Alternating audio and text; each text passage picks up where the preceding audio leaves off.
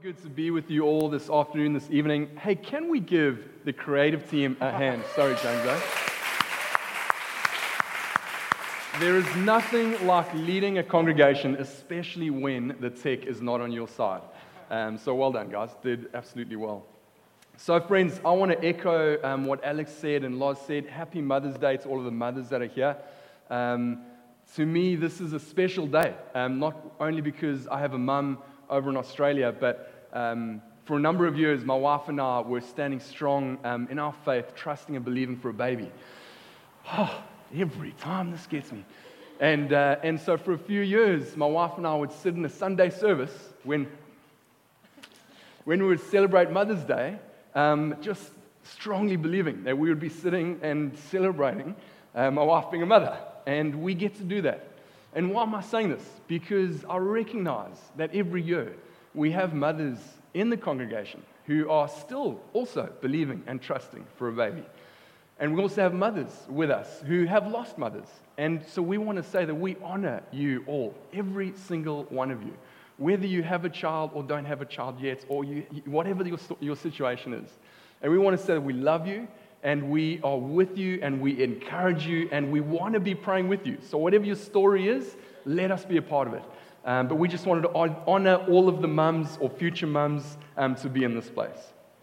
So if you don't know me, I am the guy who cries a lot. No, I'm joking, I'm not. Hopefully you won't be. But my name is Kelvin. I'm on team here at New Life Brisbane, and I've had the privilege of being a part of New Life Brisbane now for a few months as we go through this transition of waiting for our permanent pastor, Alex, and his wife, Kath, to join us in June, which is going to be amazing. So I'm going to kick us off, and how I want to start is actually when I was preparing, I couldn't get away from the saying that your actions speak louder than your words. And I'm sure that you all would be familiar with this. But when I came to Australia, it was then that statement actually became so true to me. When we came over, coming from South Africa, and I know we got some South Africans here, they would be able to relate, knowing that when you're in South Africa, it's a lot more common to walk into or bump into people of similar faith, or people who go to church on a Sunday. And when I came to Australia, working in a corporate environment, it was a shock to me that I was amongst 30 staff and not one Christian, not one person who shared the same, if not similar views, that Sunday was the day that we went to church, or that God was number one in our lives. It was quite foreign to me. And if I can be honest, it was challenging as well, because I come from a rugby environment where I had the boldness to proclaim my faith amongst guys 20 kgs and another meter taller than me. But coming into a corporate environment amongst males and females who would very boldly challenge me on my faith was quite interesting. And so this was a perfect reminder for me, because it made me realize that my actions are going to speak louder than my words. And so in every situation, I try to honor God with the way that I serve the people, or I serve my colleagues, in the way that I love them, in the way that I encourage them, hoping that God would just open up an opportunity or use that moment for them to see that there's something different about me. And one particular day, I was walking out of the office, and I was walking past the receptionist. And at the time, I didn't have much to do with her. And she wrote, as I was walking past, she wrote on a piece of paper and then slid the piece of paper over to me and mouthed, "Hey, Calvin, if you can hear me, are you a Christian?" And I was so taken back by this, one, that she felt she had to whisper to ask me if I was a Christian. But two, that someone had actually observed who I didn't actually know too well. And it was at that moment where I was like, wow, God, that's all that we actually need to do. We just need to honor the Father, and the rest will come. We, at the end of the day, are just a conduit of His love. And so, if we call ourselves Christians, or Jesus followers, how does someone know whether we are different to them?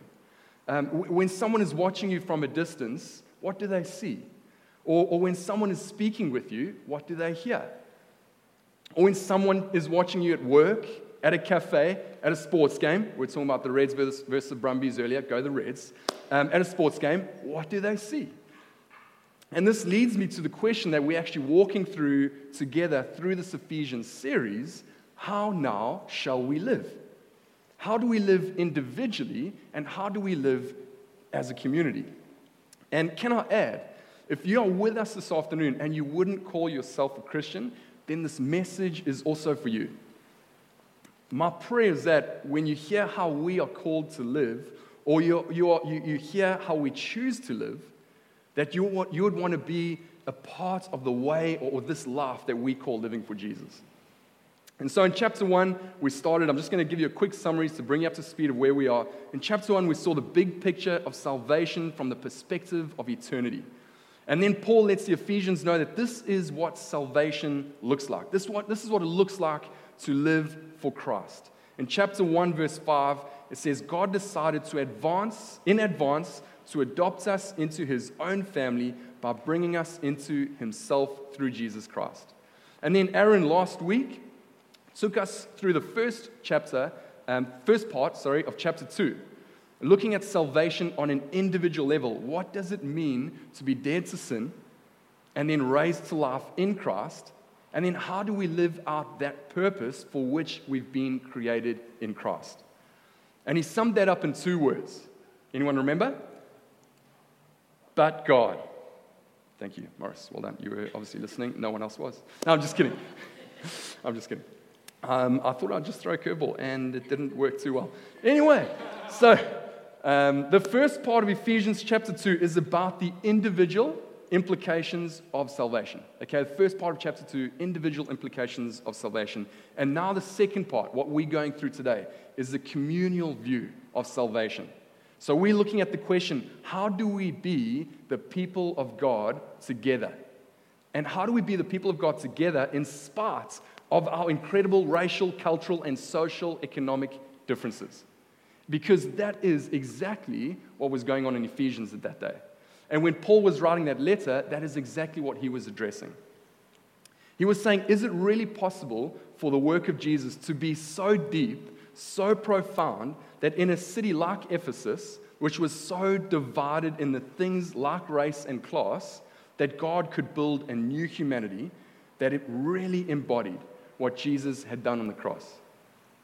And if the church is going to really embody the gospel of Jesus, we have to figure out what it means to live in this community as this new humanity, like Ephesians did.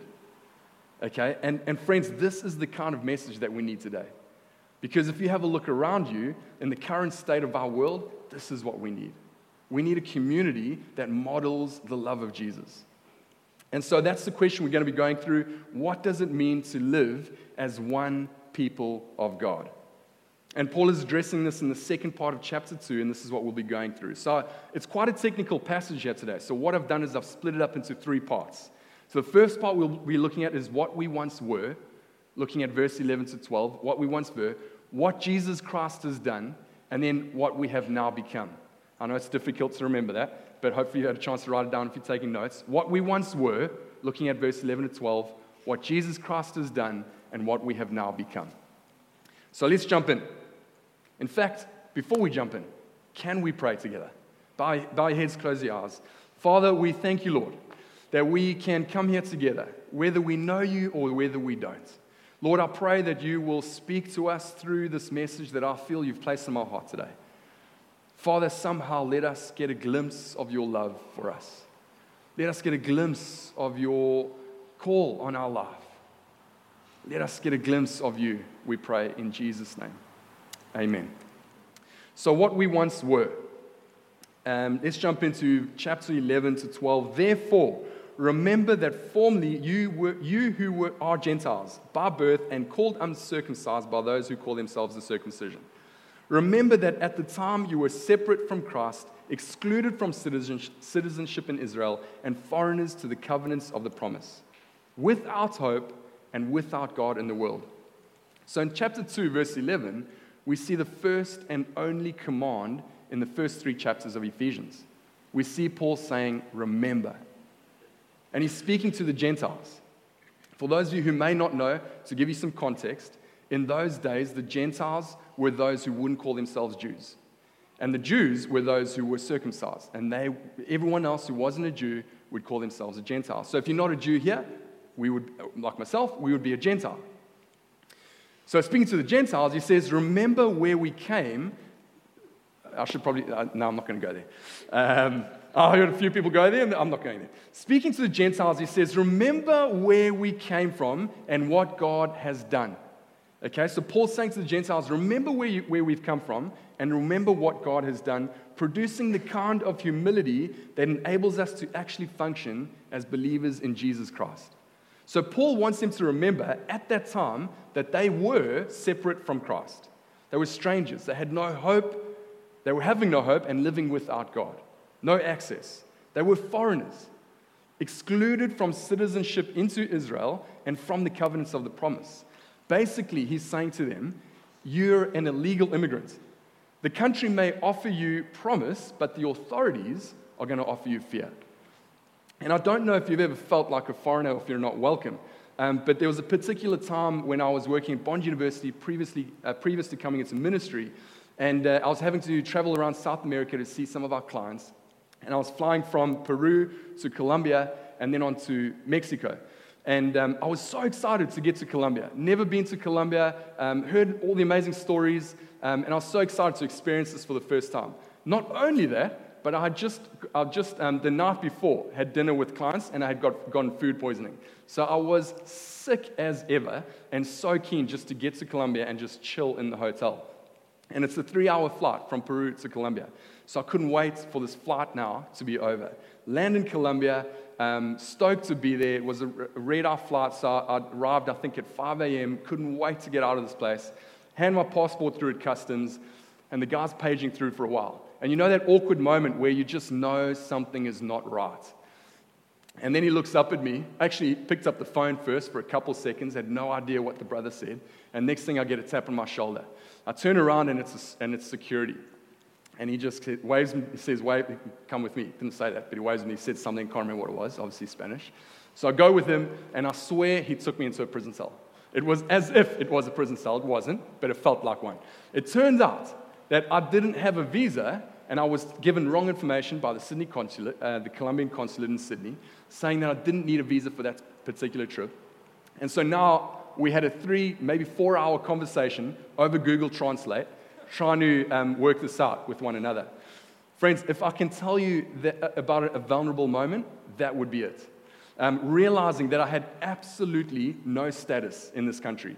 Realizing I had no rights, no access, a massive communication barrier. Talk about feelings of vulnerability. And so this is what Paul is talking about.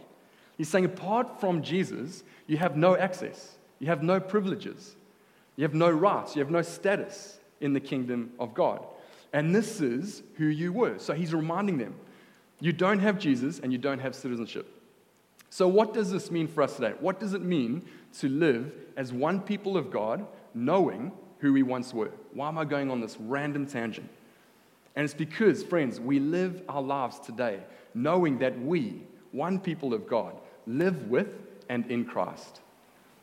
And I can promise you now that living with and in Christ, it is so much better than living as a foreigner, alone, away from God's peace, living away from His joy, trying on our own to figure out or find that one thing to fill the unexplainable void.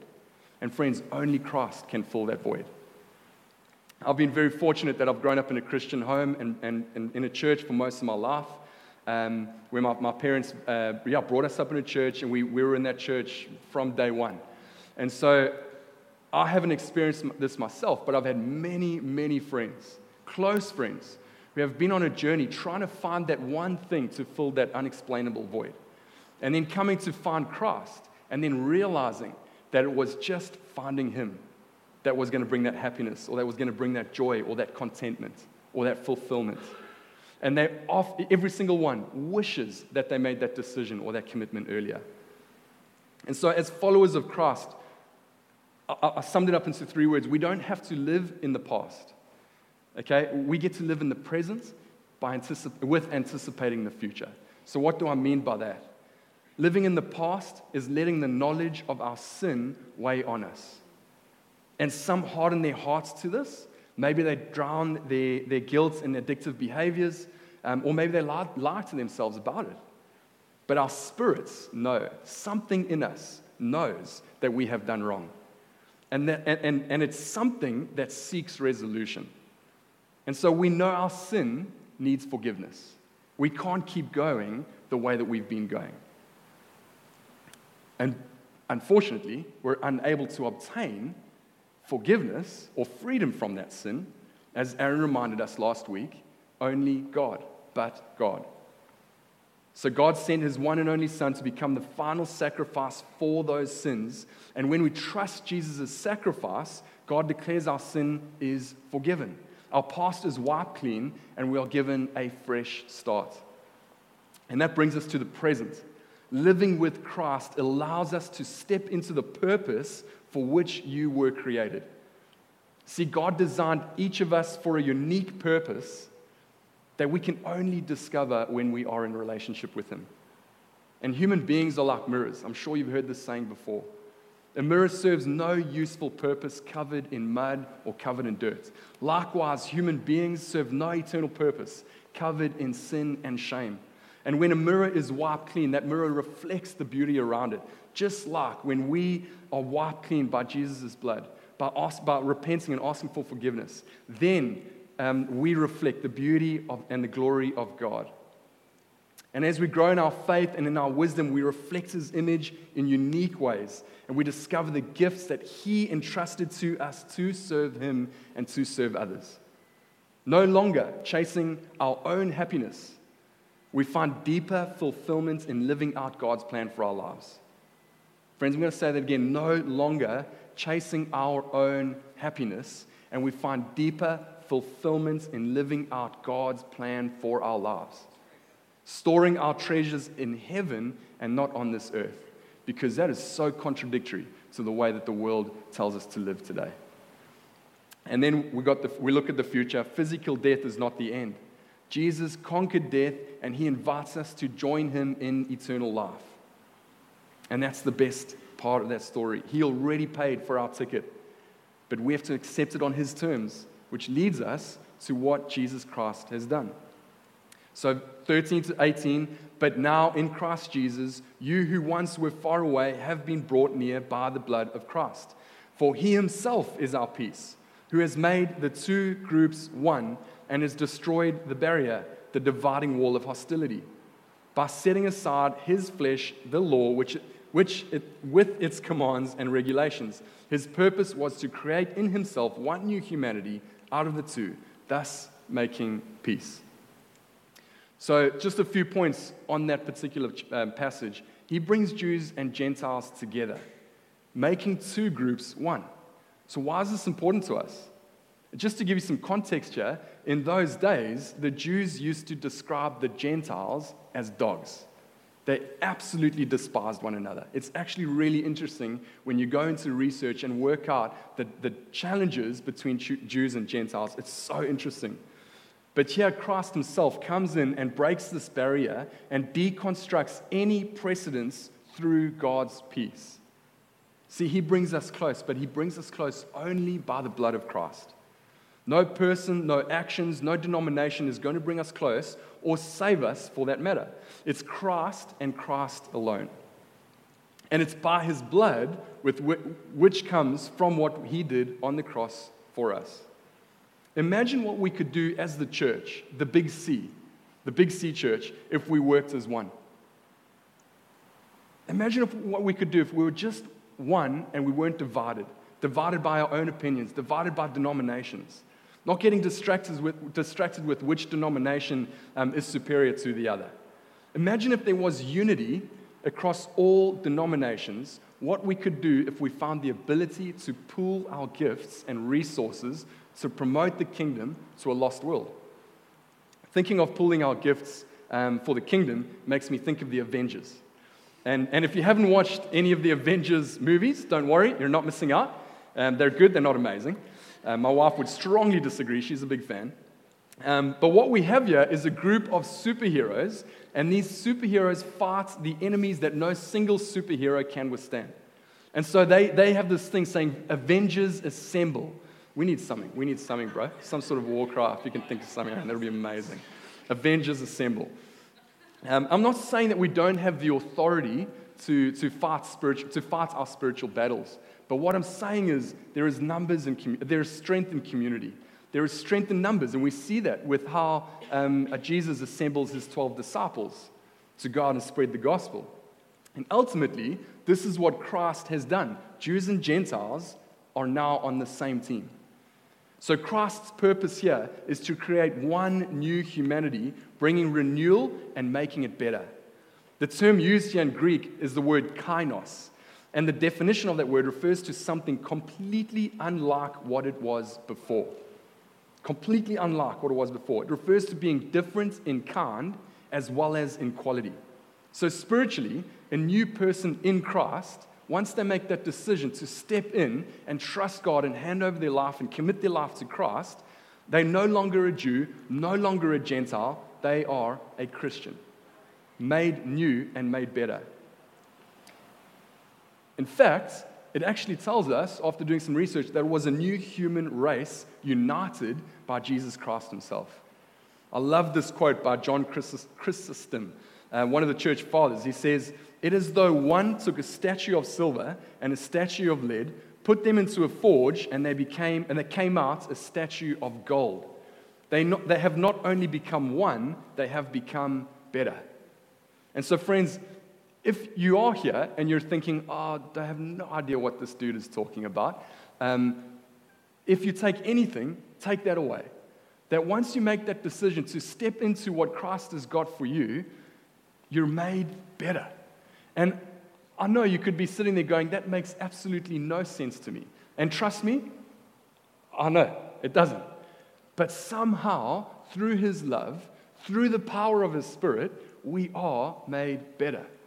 And he takes us on this journey where we think, why are these things happening? And an example, trusting for a baby, when you think, why do we have to go through this? Why can't we have what our sister has? Or why can't we experience what they're experiencing? And when you're thinking those thoughts, it's God who comes in and gives you the strength and the power to get through whatever that thing is that you're facing. Going back to my message, just that quote saying bringing Jews and Gentiles together, making them one, made the scripture that I've been looking at for quite some time, Galatians 3:26, makes so much more sense. It says, "So in Christ Jesus, you are all children of God through faith.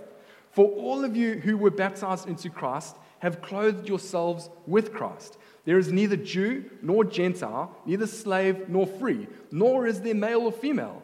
For you are all one in Christ Jesus. And if you belong to Christ, then you are Abraham's seed and heirs according to the promise." So the last point that I'm wanting to make on that part is he is our peace, and he's broken any separation or any barrier. So during this time, there was an actual physical wall in the Holy Temple separating Jews from Gentiles. And as we recall, Paul has been falsely accused and arrested, but falsely accused for bringing a Gentile into the Holy Temple and crossing over that wall or that barrier. And unfortunately, we all have walls or barriers in our lives. All have walls or barriers that are preventing God from doing what he wants to do in our life. But the best thing is, God can break that wall or that barrier. But what we're needing to do is actually make that step, make that commitment, saying, "Lord, I hand this over to you."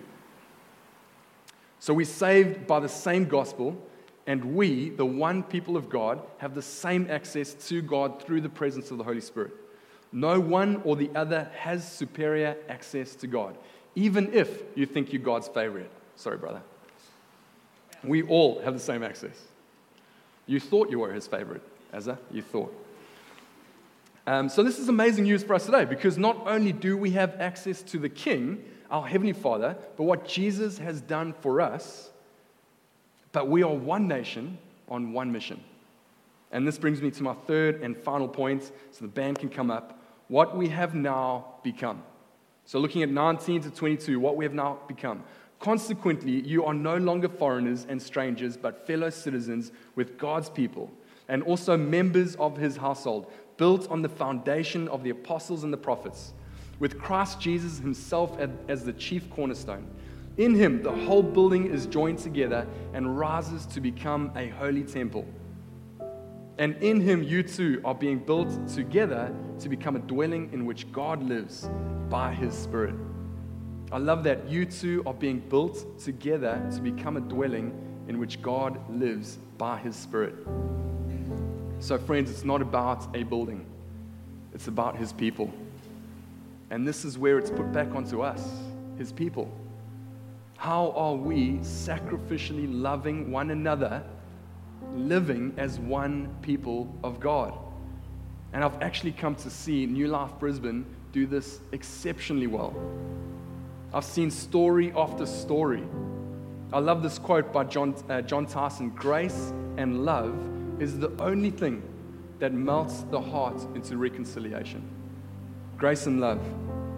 Story after story I've experienced being over here for the past few months in New Life Brisbane, of people walking into this building, people coming to love God, to know God, resulting in them loving and caring, for people like you, all of you, loving and caring for these people. And a story comes to mind of Jem. For those of you who haven't met Jem, I don't think he's here today, walking past the building and being drawn in by the worship music, deciding that he wanted to come and be a part of this, or just have a look at what's happening in this building. And as he walks in the door, Drew welcomes him with open arms, makes him feel welcome and a part of the family. Drew then invites him out to dinner, decides to pay for his dinner. Drew introduces him to all of his other brothers and sisters, and Jem is welcomed into the family, realizing that this is where he wants to be. And Jem is now doing Alpha, being invited to Alpha. He's being helped on how to use his Bible app on his phone by a number of people in here, I've heard. He's also now talking to us about joining a small group. This is how to live as the people of God. Lauren, for those of you who have walked through the city with Lauren, you know you're not going to get far very fast. Because she sees through the love of Jesus every opportunity to stop, to pray, to encourage, to bless someone, to buy lunch for them. It's awesome. Luke Boggett is another example. Luke was obviously modeling a lifestyle of Jesus, and his colleague asked him questions about his church. Next thing, Dan and Rachel decide that they're going to come and check out this church. And we get to be a part of this special family joining our New Life Brisbane family.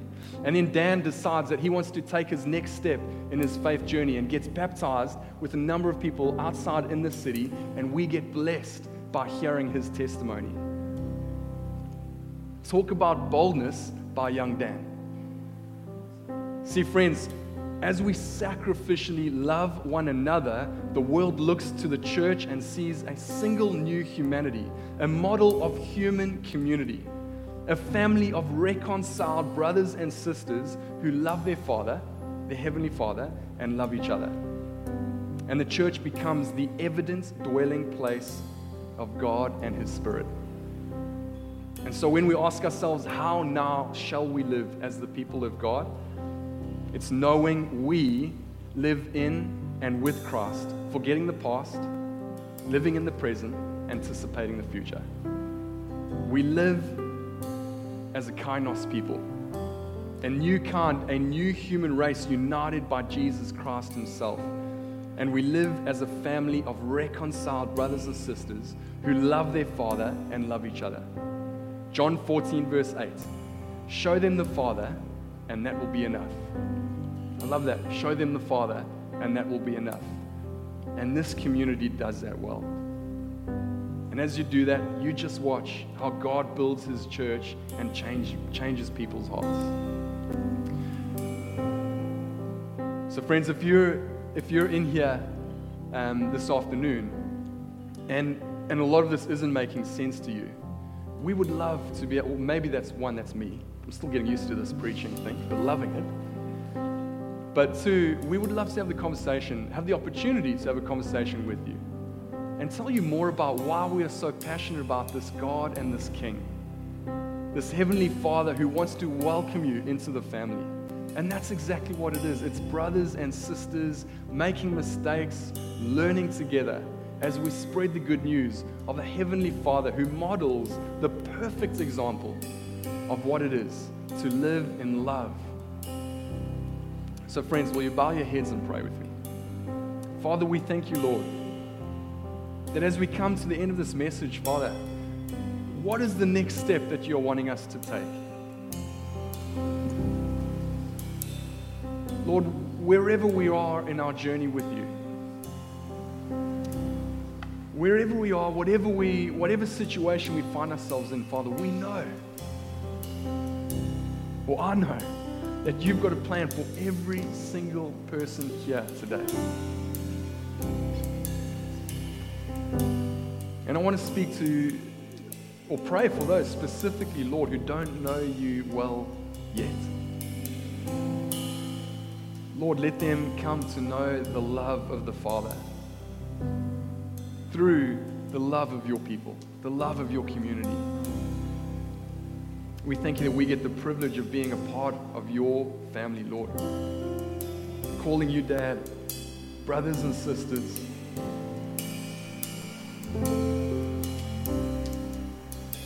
We praise and we thank you, Father, that it's not finished. That you'll keep working in our hearts, Lord. Show us what that next step might be that you want us to take. In Jesus' name, amen. So friends, the worship team is going to take us into a time of worship. And we're going to have some people on the side here who will be available to pray with you, pray for you. And no matter what you're feeling in your heart, whatever it might be, we would love to pray for you. We would love to pray with you. Even if you're feeling like you're wanting to take the next step, but you don't know what that next step is, come and have a chat with us. And if we are so busy there, line up. Absolutely fine. So we're going to go into a time of worship, and we'll just see what God's wanting to do. Is that okay?